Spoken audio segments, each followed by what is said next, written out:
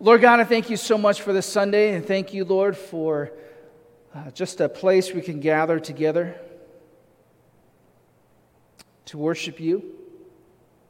Thank you for your goodness, and thank you, Lord, that you are worthy to be praised. And Lord, I pray as we get into your word, Lord, may your Spirit lead and guide us and teach us, Lord. Teach us about you. Certainly teach us about ourselves, and Lord, may you guide this time. We thank you in Jesus' name. Amen. Perfect timing. Title of the message is, Why Does Life Have to Be So Hard? How many of us have asked that question? Why does life have to be so hard? Maybe you asked that this morning, right? Why does life have to be so hard? We ask that question about the most simplest things in life and the most complex things in life, right? Why does life have to be so hard? Why does opening a medicine bottle, you know, the one you have to press down and twist, why does that have to be so hard? Maybe you can relate. You know, you press it down and it's just like crunching your fingers, right? Why does that have to be so hard? Why does the plastic bags that we use to get produce, fruits and vegetables, why does opening that have to be so hard? Right? If you're like me, you go to the grocery store and you tear that thing and you're just like there for 5 minutes trying to get that little crease to open that thing. Why does that thing have to be so hard? We ask those things about the simplest things, but even the most complex things in life, right? Why does it have to be so hard, so difficult to make ends meet? Right? Why does it have to be so hard to maintain a healthy marriage? Why does it have to be so hard, so challenging? Why is it so hard to get a college education? Why does it have to be so difficult? Why is it so difficult? Why is it so hard for people in different backgrounds to get along? Why does it have to be so hard? Why is it so hard for parents and children to be able to sit together and just talk to each other civilly? Why does that have to be so hard? In fact, hard seems to just get harder as time goes on, right? You remember when you were a kid, memorizing the multiplication tables was so hard. That was the big stress at that age.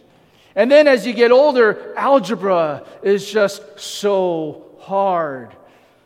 When you're a kid, finding friends can be so hard.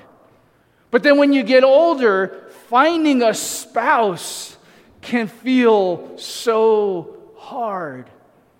And then maintaining a healthy marriage, getting along with a spouse, can be so hard. And then when you have a kid, raising a 2-year-old can feel so hard. And then you get a 12-year-old, can feel so hard. And then you have a 22-year-old, can feel so hard. Don't worry, I'm not mentioning my kids, right? All right, that's not my kids, right? But then you get a 92-year-old, and taking care of a 92-year-old can feel so hard. Many of us who've lived long enough you've experienced different phases in life, and you wonder, can life get any easier? Does it get easier? Why does it have to be so hard? When did this all start to get so hard and difficult? Well, we're going to look at that question of when did life become so difficult? If you have your Bibles, turn to Genesis chapter 3. Genesis chapter 3. We're going to pick up where we left off in the garden, and then just to recap a little bit, in chapters 2 and 3, we've been focusing on God's provision when he created man and woman, right? We talked about how he provided for them. Then we looked at their decision, the decision that man and woman made in eating of the fruit that was forbidden. They disobeyed God. And then we looked at the immediate consequences of their decision. We looked at that last week, and certainly that we can relate to the immediate consequences the man and the woman faced. And today we're going to look at the aftermath. And this is going to take a few messages, but we're going to look at the aftermath of their decision. And that aftermath wasn't just for the man and woman, but what we all experience. We all experience the aftermath of the decision the man and the woman, Adam and Eve, made when they chose to disobey God.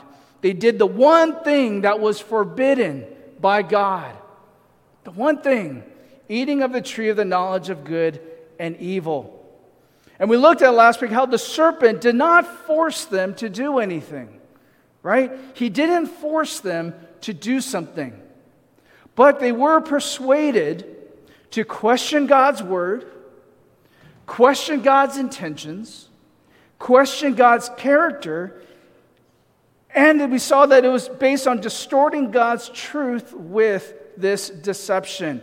And we saw that verse 6, when the woman saw that tree was good for food, that it was a delight to the eyes, and the tree was desirable to make one wise, she took from its fruit and ate it, and she gave also to the man or to her husband, and he ate. So we saw how really Satan's strategy hasn't changed since the beginning, that temptation is the means and the goal is rebellion. Right? He tempts us. There may be a temptation. The goal is that we would rebel against God. So we looked at the immediate consequences in verse 7, that the eyes of both of them were opened, and they knew that they were naked, and they sewed fig leaves together and made themselves loin coverings. And they heard the sound of the Lord God walking in the garden in the cool of the day, and the man and his wife hid themselves from the presence of the Lord God among the trees of the garden. So they immediately experienced the knowledge of good and evil, which was what? They disobeyed God. And once they both disobeyed God, immediately they experienced the shame and the guilt. So we looked at that immediate consequence. And what their response was, is what did they do? They covered and hide. They ran and hid from God. And then we can certainly all relate to that experience, right? When we know we've done something wrong, even as a little kid, we've learned our response is we hide, we cover it up. So we can relate to that experience. Then we saw in verse 9, then the Lord God called to the man and said to him, "Where are you?" And he said, "I heard the sound of thee in the garden, and I was afraid because I was naked, so I hid myself." And he said, "Who told you you were naked? Have you eaten from the tree which I commanded you not to eat?" And the man said, "The woman whom thou gavest to me, you gave to me. Remember, you said I needed a helper." That's not a direct quote, but you get what I'm saying. "She gave me the fruit of the tree, and I ate." Then the Lord God said to the woman, "What is this you have done?" And the woman said, "The serpent deceived me, and I ate." So we saw the immediate consequences of their decision. Once they ate of the tree of knowledge of good and evil, they certainly experienced the knowledge of good and evil. We saw that God first calls out to the man after their experience, right? And then he addresses the woman. And we saw that the man and the woman's response upon their disobedience. But now let's see God's response. Verse 14. And the Lord God said to the serpent, "Because you have done this, cursed are you more than all cattle, and more than every beast of the field. On your belly you shall go, and dust shall you eat all the days of your life. And I will put enmity between you and the woman, and between your seed and her seed. He shall bruise you on the head, and you shall bruise him on the heel. To the woman he said, I will greatly multiply your pain in childbirth. In pain you shall bring forth children, yet your desire shall be for your husband, and he shall rule over you. Then to Adam he said, because you have listened to the voice of your wife, and have eaten from the tree about which I commanded you, saying, you shall not eat from it. Cursed is the ground because of you. In toil you shall eat of it all the days of your life. Both thorns and thistles it shall grow for you. And you shall eat plants of the field. By the sweat of your face you shall eat bread, till you return to the ground, because from it you were taken, for you are dust, and to dust you shall return. It's interesting, in verses 1 through 6, we see this brief dialogue with the serpent and the woman, right? In verses 1 through 6 in Genesis chapter 3.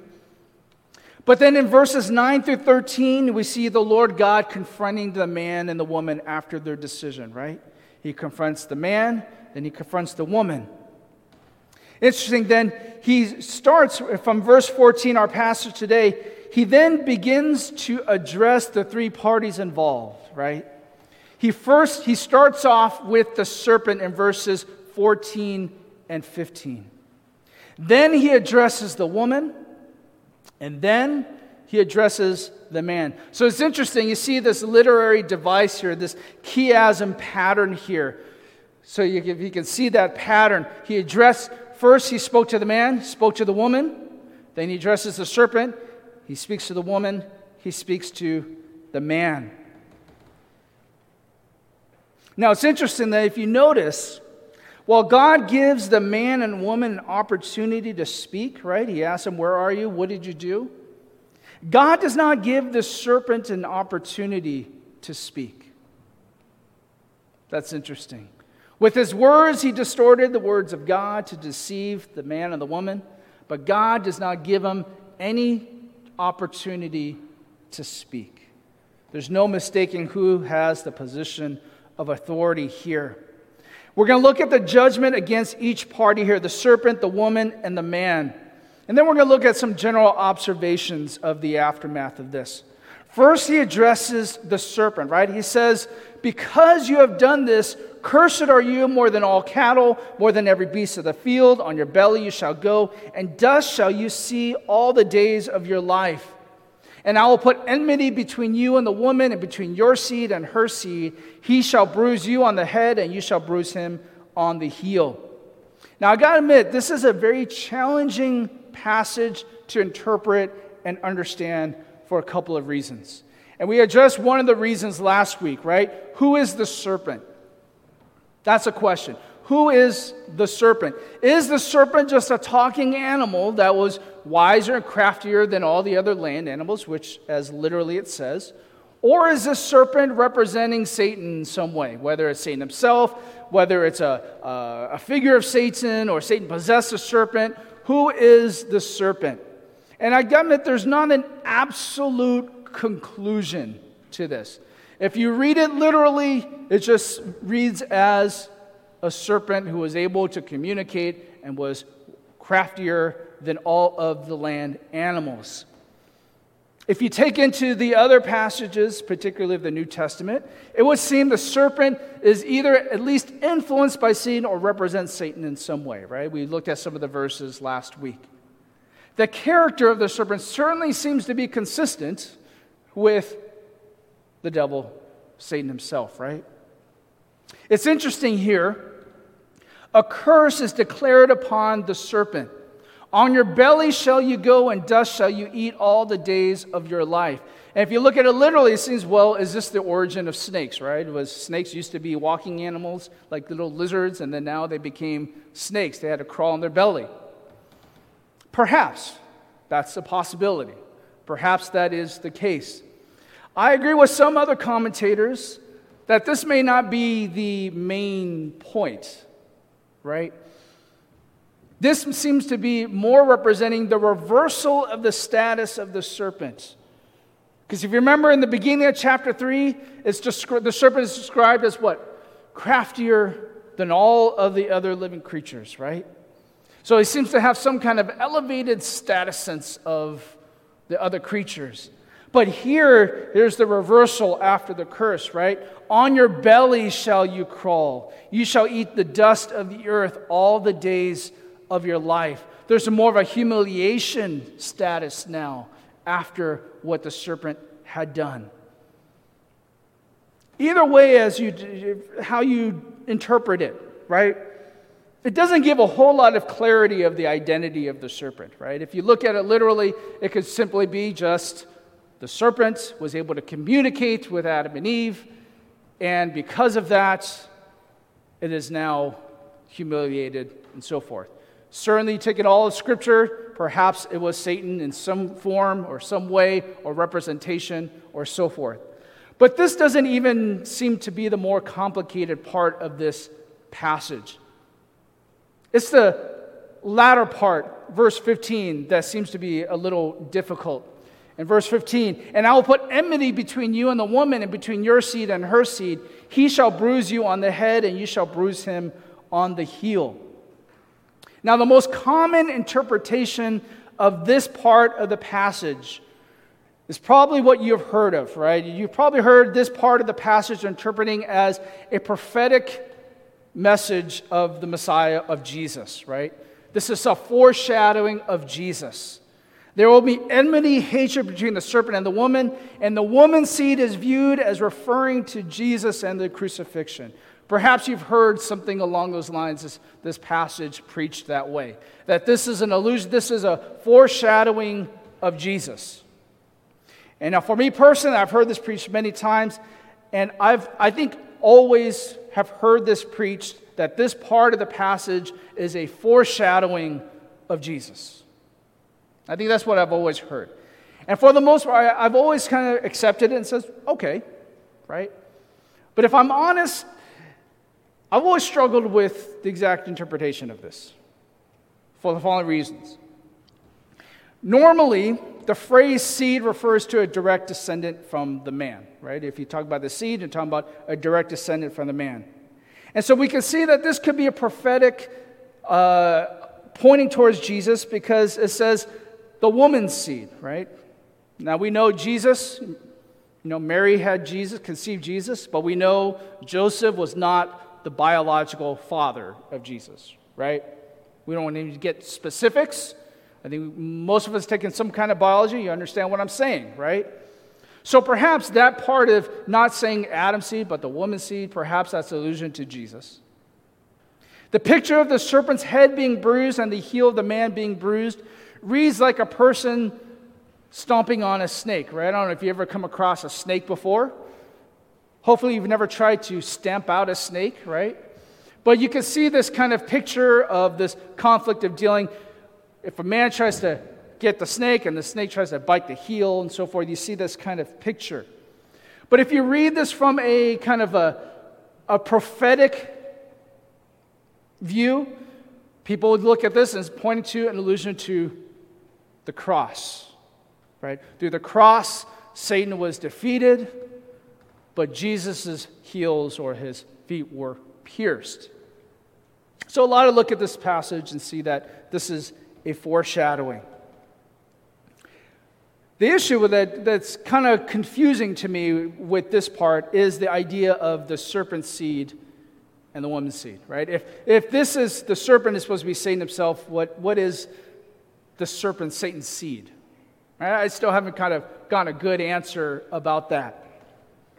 So I would say that this is not an easy passage to interpret with a clear, clean interpretation.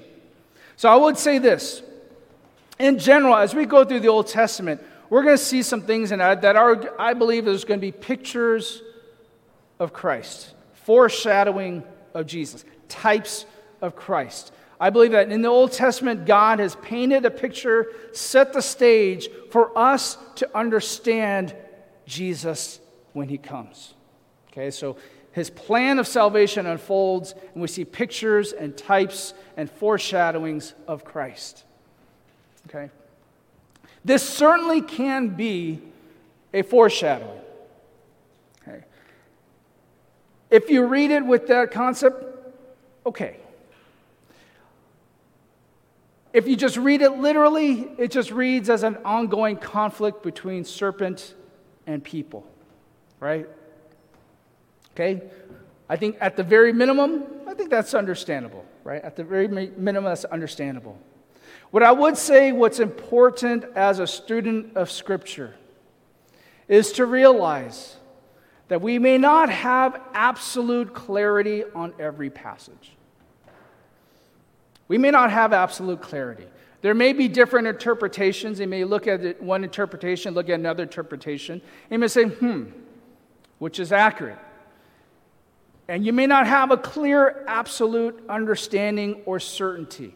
And for myself, and whenever I teach or preach on a passage, if I don't have an absolute certainty of something, I would say, you know what, look, here's different interpretations of something. What I would always say, and to make sure, and for you as a student of Scripture, as you do your studies, I would say what you want to make sure of is that whatever interpretation you take from a passage, that you make sure that the result is consistent with the whole of Scripture. Consistent with Scripture. So if you have variations of these two interpretations, does it distort or change the whole of Scripture? The meaning, the story, God's message, God's character, all those things, right? And then if neither one, then you can kind of uphold it to everything else, say, well, okay, what is more likely, what is not? The identity of the serpent, a lot of people, there's some scholars, there's some commentators, pastors, stuff, they have different interpretations.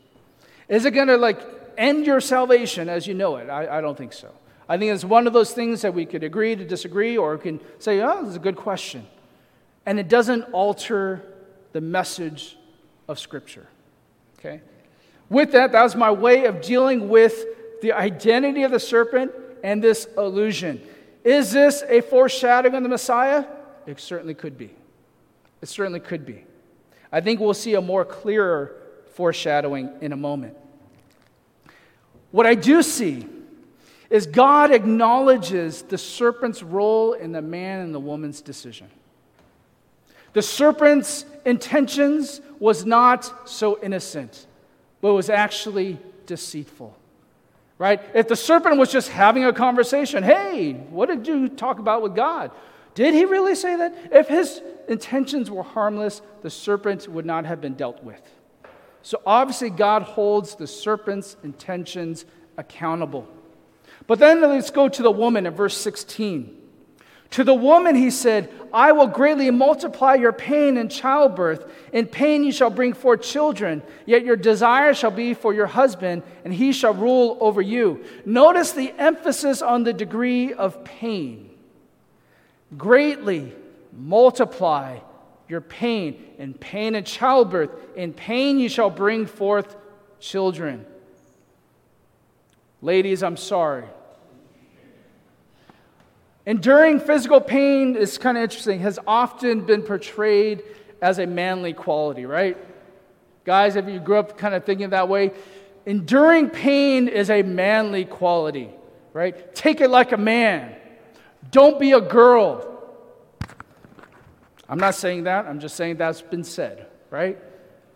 But I have to admit, over the years, I've witnessed men be pretty big wimps when it comes to pain, right?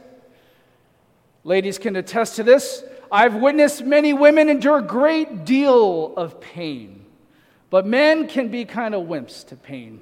I remember the first time, do I have time for this little story? I have a little bit of time. I remember the first time, my wife, I need my wife to help, kind of maintain, make sure I'm presentable in certain ways. And I remember when the first time my wife said, you know what, let me pluck this eyebrow. You have a rogue eyebrow that's just going this way. It's a little too long. I said, here, let me get it. She gets a tweezer. I'm like, no, it's okay, it's fine. I'll brush it in place.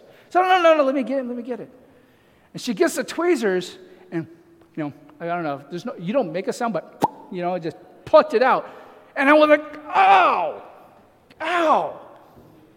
I didn't deal with it very well. But my first thought is, how can you ladies do this all the time? And ever since that moment, she is like a hawk. She's, oh, I see it. And we could be across the room. And she sees it. And when she would do it, I'm like, ow, ow. I said, Mike, I haven't even touched you yet.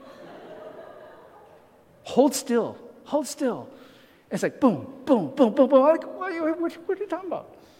Men can be wimps when it comes to pain. God gave women the incredible, uncanny ability to endure pain. Pain each month. That men were very thankful we don't have to endure. We don't like stomach aches, let alone to endure the pain that women have to endure. But enduring pain is a specific consequence of the woman's decision to eat from the tree of knowledge of good and evil. So women, can you imagine a painless or less painful delivery?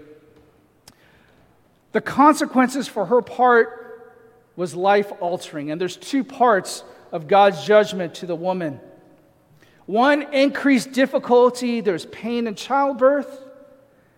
But then there's going to be an increased difficulty in the relationship. There's going to be a relationship conflict. Both parts both parts of God's judgment to the woman relates to the relationship between the wife and the husband. It's interesting, right? Pain in childbirth will not keep the woman from having intimacy with the husband and bearing children. All right? Sometimes some people and many men have said, if I'm going to have to endure some pain, forget it. We're not going to do it. We're not going to have kids, right? If that was the case, if pain was going to interrupt things, we would be a lot less populous earth, right? But there's going to be some enduring, there's going to be some conflict still. There's going to be pain, but yet there's going to be still that intimate relation. Pain will not prohibit that intimacy with the husband and wife, but there's going to be a challenge in the relationship. Now, when I thought the serpent's part was hard to interpret, this part is not so easy either. Yet your desire shall be for your husband, and he shall rule over you. Now, ladies, you may not like this part. Men, you may not like this part. This is not an easy part to interpret. That word desire, the Hebrew word desire, means to desire, longing, craving, or of a man for a woman, or of woman for a man. This word is used only 3 times in the Old Testament. It's used 3 times. In one instance, in Song of Solomon, in chapter 7, verse 10, it says, I am my beloved's, and his desire is for me. So the context is like a romantic desire that we would have, that kind of longing, right?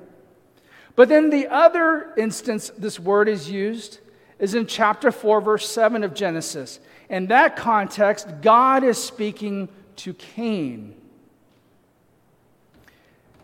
God tells Cain, sin is crouching at the door, and its desire is for you, but you must master it. That other word, and he shall rule over you, that word rule in Hebrew also refers to rule or have dominion. That word also is in that same verse, chapter 4, verse 7, when God speaks to Cain. We'll get to that passage, in a month, in a bit. He says, if you do well, will not your countenance be lifted up? If you do not do well, sin is crouching at the door, and its desire for you, but you must master it. That word master is the same word that we see when he talks to Eve. He shall rule over you. Ladies, how would you like that sound? Yeah, your desire shall be for your husband, and he shall master you. Does that sound good? You don't like that translation, huh? You want to use different interpretation. So what does that mean? This is the difficulty of this part of it. What are these 2 words meaning? What is it referring to? The woman's desire for the husband, and the husband will rule the wife, right? What does that mean? And that's a challenge. Well, I think both instances speak to a conflict of desire and control in both contexts. The immediate aftermath of the decision is conflict in the relationship between the man and the woman, or specifically the husband and the wife, that did not previously exist. So previously, before their decision, there was no conflict of desire, no conflict of control of authority prior to eating of the fruit. We're going to deal more with this when we talk about marriage. So I'm going to get that concept at the risk of men abusing that or women abusing it, and just hold off on it when we deal with marriage. We're going to deal with that in a couple messages from now.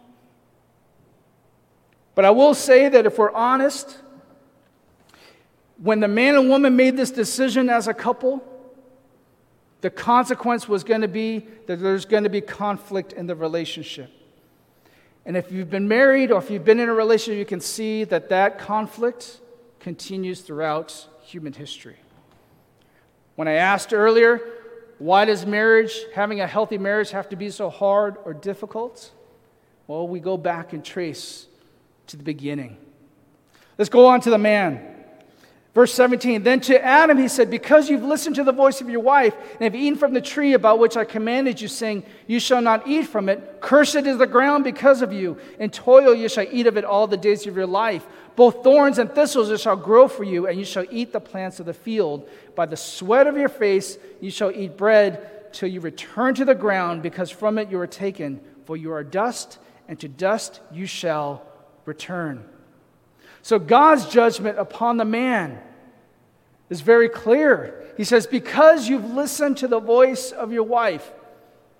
Now let me pause for a second.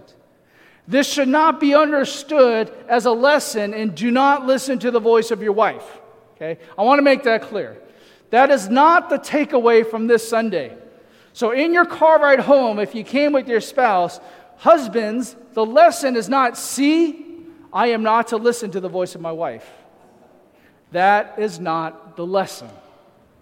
The lesson is that he listened to a voice other than God. The problem with Adam was twofold. He listened to the woman's voice over God's, and he directly disobeyed God's command. Right? Because you listened to the voice of your wife and have eaten from the tree which I commanded you not to eat. This is the direct consequence of the knowledge of good and evil. This is the direct consequence and effect of the knowledge of good and evil. Do we listen to God, or do we listen to others more? That's the conflict we face on a daily basis. Are we listening to God's voice? Do we put God's voice above all other voices in our life? Or are we so quick to listen to other people's voices? What other people have to say? What other people think? Whether it's about us or about God or about life in general, right? Do I honor God's command? Or do I want to do what I think is right? Right? If you sum up their decision, is all in those two things. Do I honor God above my own voice, what I think is right? And see, God seems to hold the man more accountable here. Notice, who did he confront the first time? He confronted the man first, right? Where are you? He has a more extended conversation that we are given with the man. And now he reserves the judgment for the man last. Now, how many of you who have a sibling, any of you have siblings? How many of you got in trouble with your sibling? And you got caught? Whoever dealt with you, mom or dad, whoever was more fearful, did you want to go first, or did you want to be dealt with last? I got to admit, if you were called last, that's probably not a good sign. If it was me, I'd rather be talked to first than last. Because when you're talked to last, that can take a long time. When I was a dean, I was investigating problems. If you were last, that was not a good sign, right? You don't want to be dealt with last. So if you get in trouble, Mom, Dad, can I go first? Can you talk to me first? God speaks to man last. In addition to having the relational difficulty, as God stated with the woman, he tells a man, in pain and hardship, you will work for food. You will also endure pain and hardship. But the second thing, you will experience physical death, just as God had said back in chapter 2. God gave man the job of cultivating the land, and assumedly before this, it was all pleasure. Can you imagine that? If you work the ground, if you garden or whatever like that, it was all pleasurable. Wouldn't that be nice? I might have actually liked gardening. Maybe not, but I don't know. But because of it, in pain and hardship, he will work. And they will experience physical death. It's ironic, the man will return to the ground in which he spends his whole life toiling over. Isn't that a little ironic? All your life, you're going to work the ground in hardship and in pain, and in the ground is where you will return. So he deals with the serpent, he deals with the woman, and he deals with the man. There's some interesting observations here. The connection between God's judgment upon the serpent and the man is kind of interesting. You see some parallels here.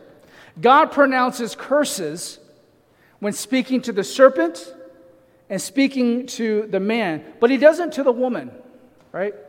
The serpent was cursed, and when he speaks to the man, the ground was cursed on account of what the man did. But it's interesting to note, the man and the woman was not cursed, right? The serpent was cursed, the ground was cursed because of what the man had done, but the man and woman was not cursed. God makes strong statements against their actions, direct accountability from the serpent, what the serpent did, and what the man did. And the Lord God said to the serpent, because you've done this, right? He said that to the serpent. In verse 17, he talks to the man, because you have listened to the voice of your wife and have eaten from the tree about which I commanded you. It's just interesting. He doesn't say that about the woman. He doesn't say, because, woman, you listen to the voice of your serpent. He doesn't say that. Why? I don't really know. It's just interesting. A third parallel, God repeats the duration of their consequences. To the serpent, cursed are you. On your belly you shall go, and dust shall you eat all the days of your life. And to the man, he says, in toil you shall eat of it all the days of your life. Interesting. What to make of it? I don't know. I'll let you think about that. But what we see in the aftermath of their decision, the man and woman, what is the aftermath of the decision? One, we see mortality, right? Now they are mortal. They will face physical death. The aftermath of the decision is they will experience hardship in their life. And they will experience relational conflict in their life. And maybe the more damaging, more significant, they have now experienced the knowledge of good and evil. They now have conflict with God. Because now they experience and know obedience and disobedience, good and evil, what God desires and what they desire. And that breeds conflict. Life will now come through pain and hardship and conflict. But more than that, man will now have to struggle with obedience and disobedience, good and evil, devotion to God and devotion to self. And outside of God's intervention, what does that leave man and woman? Slaves. Right? The Bible talks we are slaves to our flesh. That when we have these two decisions outside of God's intervention, what are we left with? Our own selfish desires or what we think God may want from us. Now, I don't know about you. I don't know if you've ever kept track on a daily basis, maybe in 5 minutes. Have you ever kept track 5 minutes? Do I do what God wants or what I want?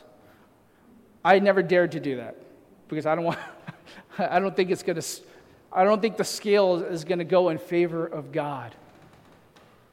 That's why we needed Christ. But it's interesting, after all this, after all the aftermath, after what all God provided, and Adam and Eve's decision, and the consequence, and the aftermath of all these things, you know what is still the theme in the end of chapter 3? Life. Life is still the theme as chapter 3 concludes. Verse 20, now the man called his wife's name Eve because she was the mother of all the living. It's interesting, the man called woman in chapter 2, verse 23, and here in verse 20, the man names the woman Eve. God still gives the man the authority to name the woman. He names her Eve, the mother of all living. Verse 21, and the Lord God made garments of skin for Adam and his wife and clothed them. Remember what happened. As soon as they made the decision, what did they do? They tried to cover their guilt and shame. They covered their fig leaves. But that would have been inadequate. So before God banishes from the garden, he covers them wholly with the skins, garments of skin. Now this I do see as a clear foreshadowing of what Christ will do. Man was unable to adequately cover their sin. God will cover their sin. I believe this is the first sign of a sacrifice. It's not obvious, but I think it's obvious to me. That out of a sacrifice, God's covering will cover them. And I certainly think that's a foreshadowing of what Christ will do. Certainly a foreshadowing of the sacrificial system, which is a foreshadowing of what Christ will do. Christ's sacrifice will be the ultimate and full atonement for sin. Verse 22, we'll wrap it up with this. Then the Lord God said, behold, the man has become like one of us, knowing good and evil. And now lest he stretch out his hand and take also from the tree of life and eat and live forever. Therefore the Lord God sent him out from the Garden of Eden to cultivate the ground from which he was taken. So he drove the man out, and at the east of the Garden of Eden, he stationed the cherubim and the flaming sword, which turned every direction to guard the way to the tree of life. Even in judgment and punishment, God shows mercy. He shows mercy. How is that merciful? Because we saw that there was an option, the opportunity to eat of life. If they ate of the tree of life, they would live forever. But God said they had chosen to eat of the tree of knowledge of good and evil. If they ate of it, the tree of life, afterward, they would live forever. I assume that then they would live forever in that state of sinfulness and rebellion. So God says, we cannot allow this to happen. He banishes them from the garden so they do not make that mistake. I see that as God's mercy. God says, I will make the plan of salvation and redemption for them. We'll get into more of the implications of this in the next messages.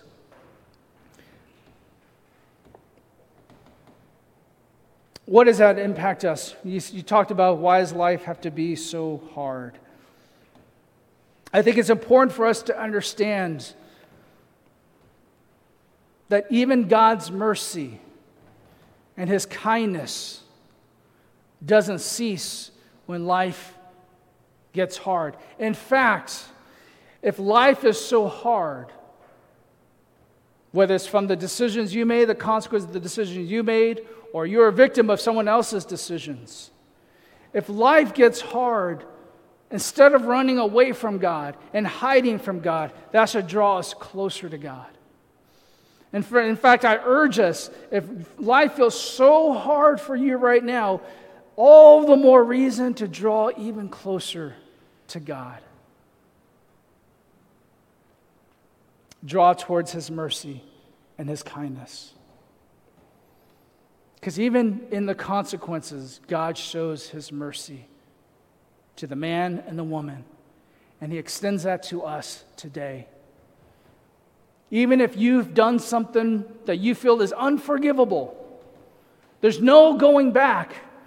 There's no restoring it. I can't make it any easier, any better. All the more reason to go before the God who can restore and show mercy and forgiveness and kindness. We're going to look at more of the aftermath as we go in the coming weeks. If you're going through hardship and pain today, draw closer to the Lord. Because God did not end fellowship with the man and the woman after this point.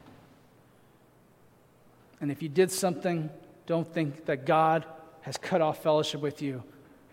Your relationship with God is irreparable. That's not a word, but picture that as a word. Let's bow our heads and let's pray. Lord, we come before you and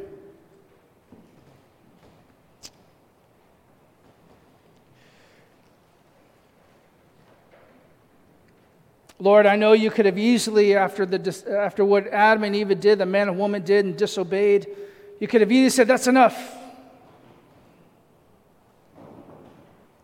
But Lord, you extended your mercy.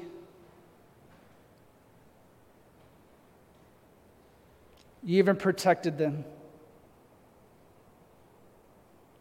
And Lord, I pray if there's anyone here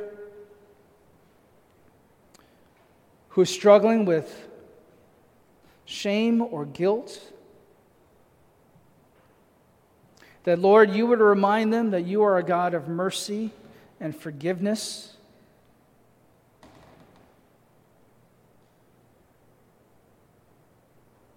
And that your love certainly covers a multitude of sin. And that, Lord, if life is so hard and difficult now, Lord, I pray that that would cause us to draw even closer to you. And if people are running away from you or hiding from you today, that, Lord, you would draw them out of their hiding. And that they bow before the God of mercy and forgiveness.